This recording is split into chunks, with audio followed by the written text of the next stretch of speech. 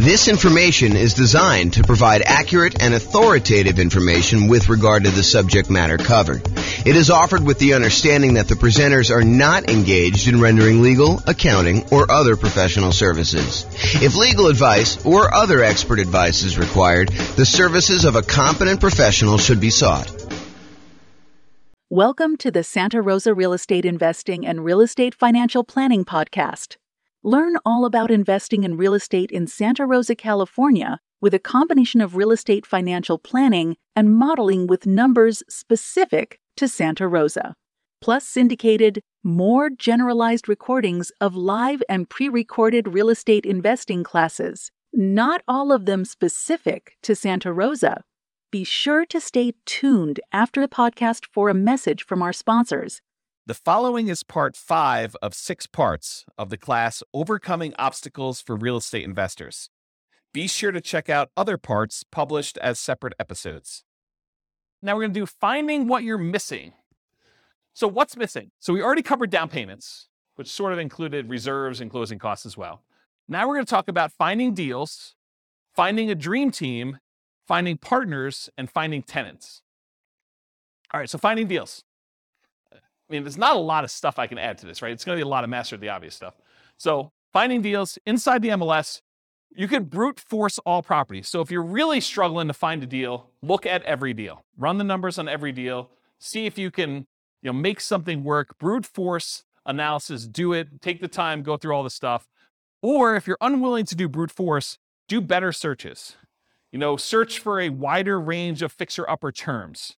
Look at things that might get you a lot of false positives, but might actually attract something for you.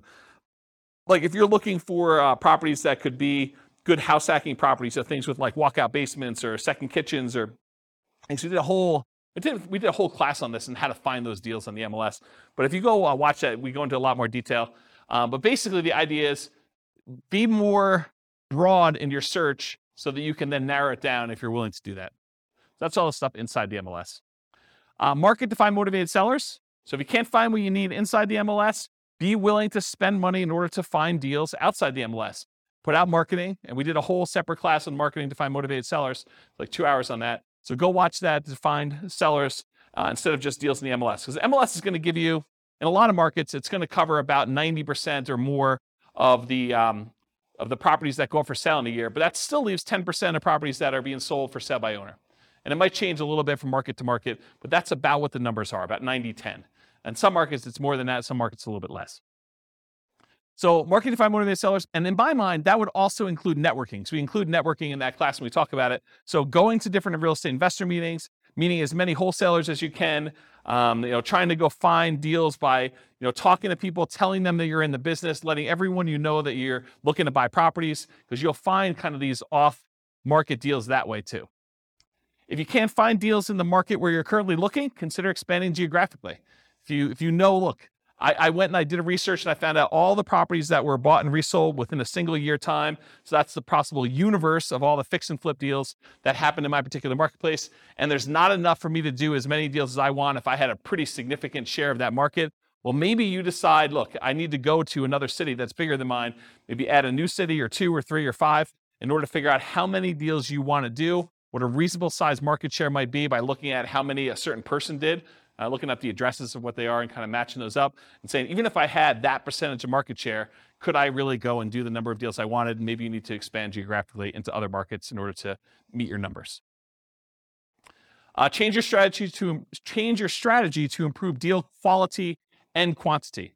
So if you're like, look, I only want to do pop-top fixer-uppers, well, you may want to actually improve your deal quality, change your strategy so you can improve your deal quality. You can go and look at, maybe I'm willing to also do regular fixer-uppers or ones where I could add additions or something like that in order to be able to get more profitable deals and also improve the number of deals that you might have.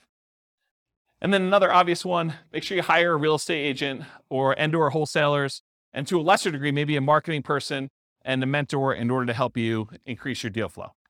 So those are strategies. Any that I missed? Does that help, Bill? Cool.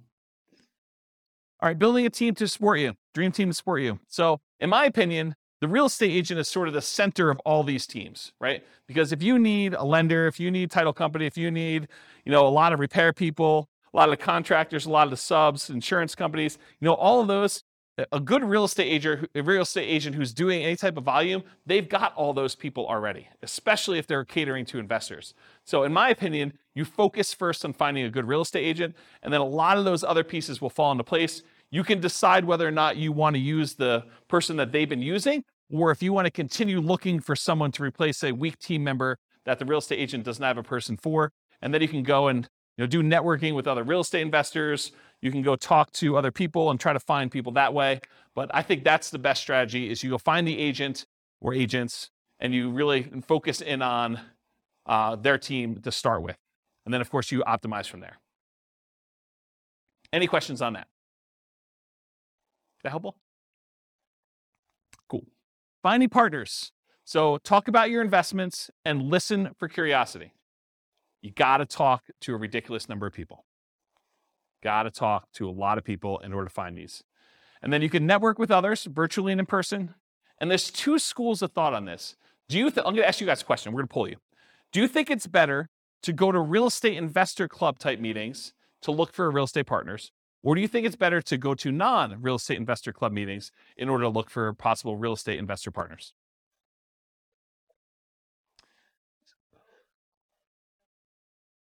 Yeah, so it's really not an either or, but I agree both is probably the best way to do it. The real question is, what I was trying to get at is, do you think it's better to go to an investor meeting where there's a lot of competition, there's probably a lot of people looking for partners in that room, and they're probably pretty knowledgeable about what's involved, and maybe they're thinking, I'll just do some of this myself, and so maybe they have limited capacity to do other partnership deals because they're able to do some deals themselves? Or do you want to go tap a completely unmarketed to set of people that they're not really, they're interested in real estate, but they're not showing up for meetings. They haven't expressed an interest to learn how to do it. They're really sort of like, yeah, I'd be interested in partnering. I don't know what I'm doing, but I got money and I got loans. I don't know. In some ways, I think I'd rather have the second list. Right. Well, but it's, so Rachel says, if you could find the second list. And honestly, it's like everyone else, right? It's church. It's, business. It's like your work. It's like all the people you're doing. You just tell them about, my husband and I just went and we flipped this property. We did really great on it. And they're like, that sounds awesome. I wish I could do that. Well, you can, right? I mean, that's how you do it. You say, well, you can, come on over for dinner. We'll talk to you about doing this and maybe you can get involved in our next deal. Okay. But that's the idea. It reminds me, it's probably not exactly the same, but this reminds me of the story of the two shoe salesmen that go to the jungle, right? And they go to the jungle and one of them phones back to the shoe company, yo, send me home, no one has shoes, there's no opportunity here. And then the other guy calls back and says, this is amazing, no one has shoes yet, right? So I don't know, it's sort of like, which way do you want to do it? And then my final tip about finding partners is sort of a subtle kind of backdoor way. It's marketing to lenders from public record data that have made hard money or private loans. So someone who has loaned money on a real estate deal could be a source for you to partner with, or a source for money if you're looking for money partners. But if you go and you could pull up a list from public record of all the lenders that are not institutional lenders. You could try to find those, compile a list, and then mail them. Okay, so that's another way to do it. Is that helpful? That was the tip of the night. There you go. So a lot of people writing that one down. Any questions on this? Cool. Finding tenants. All right, here's the easy button. Hire a professional property manager. That way you don't have to do it at all. If you're not going to do that, make sure you start 60 to 90 days in advance of the vacancy. That means that your lease must tell the tenant that's living there, you need to tell us 90 days in advance whether you're planning on renewing your lease, and then we're going to renew it at that point, or you're not going to renew your lease and you plan on moving out so that we can start marketing the property. Make sure that your lease allows you to start marketing the property. Make sure you check that you can do this in your marketplace, but make sure that you're allowed to market the property early and that you have the permission in the lease written out so that you can go show the property to prospective tenants while the other tenant is still living there. So unless you have multiple vacancies, realize you're really only looking for one tenant. So you're not trying to find 100 people, you're trying to find one. And not everyone is looking every day. So make sure you have reasonable expectations going into this, that if you put up an ad and you don't get like 50 calls on day one, that's not the end of the world. Expect to spend money on marketing. I think a lot of folks, they've gotten they've got a little bit spoiled in a lot of marketplaces where you put up an ad on like Craigslist or Zillow or something like that, and you get 15 phone calls, and you find your tenant within a week. Yeah, I mean, it doesn't always work that way. There are markets where it's softer, where you have a surplus of rentals, and it takes some time to market properties. And sometimes you may need to market it hard and do more than just put up an ad and hope that the phone rings and kind of field phone calls. So expect to spend some money on marketing, maximize the marketing you can do all the stuff you can on the web, do signs at the property, in the yard if you can, like all those different things. Network with other local investors to find out what's working locally. So usually after an investor has filled their properties, they're really open to sharing. While they have a property for rent, they may not be super open to sharing. But once that property is filled and they've got no vacancy, they're happy to tell you where they're marketing. Assumes you have a great offering, so make sure you're doing all the stuff that you should be doing to the property. You can't try to rent a piece of crap and then tell me that you can't find tenants. Okay? And then once you have a good property and it's good exposure, you're doing all the marketing you're supposed to do, use inquiries, the number of calls you're getting, as feedback. If you put up an ad and you get no calls for a week, that's probably a sign that your price is probably a little bit too high for that property.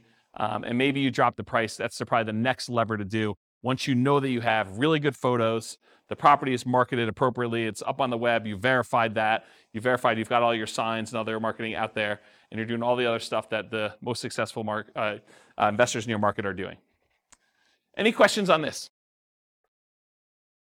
Cool. This concludes part 5 of 6 on overcoming obstacles for real estate investors. Listen to the next episode, part 6 of 6, on inner game. With home prices up, mortgage interest rates up, and rents up, but not quite enough to counteract the higher prices and interest rates. Cash flow on rental properties in Santa Rosa is harder than ever. Book a call with the Real Estate Financial Planner to apply our proprietary 88 strategies to improve cash flow on your rentals. See the show notes for a link to schedule your call and improve your cash flow today. If you're a real estate agent, lender, or professional in Santa Rosa that wants to help our real estate investor listeners, consider reaching out to learn about collaboration opportunities with this podcast. We'd love to add more value to our listeners by having you assist our investors buy, sell, and finance their real estate investments. See the show notes to schedule a call to discuss collaboration opportunities.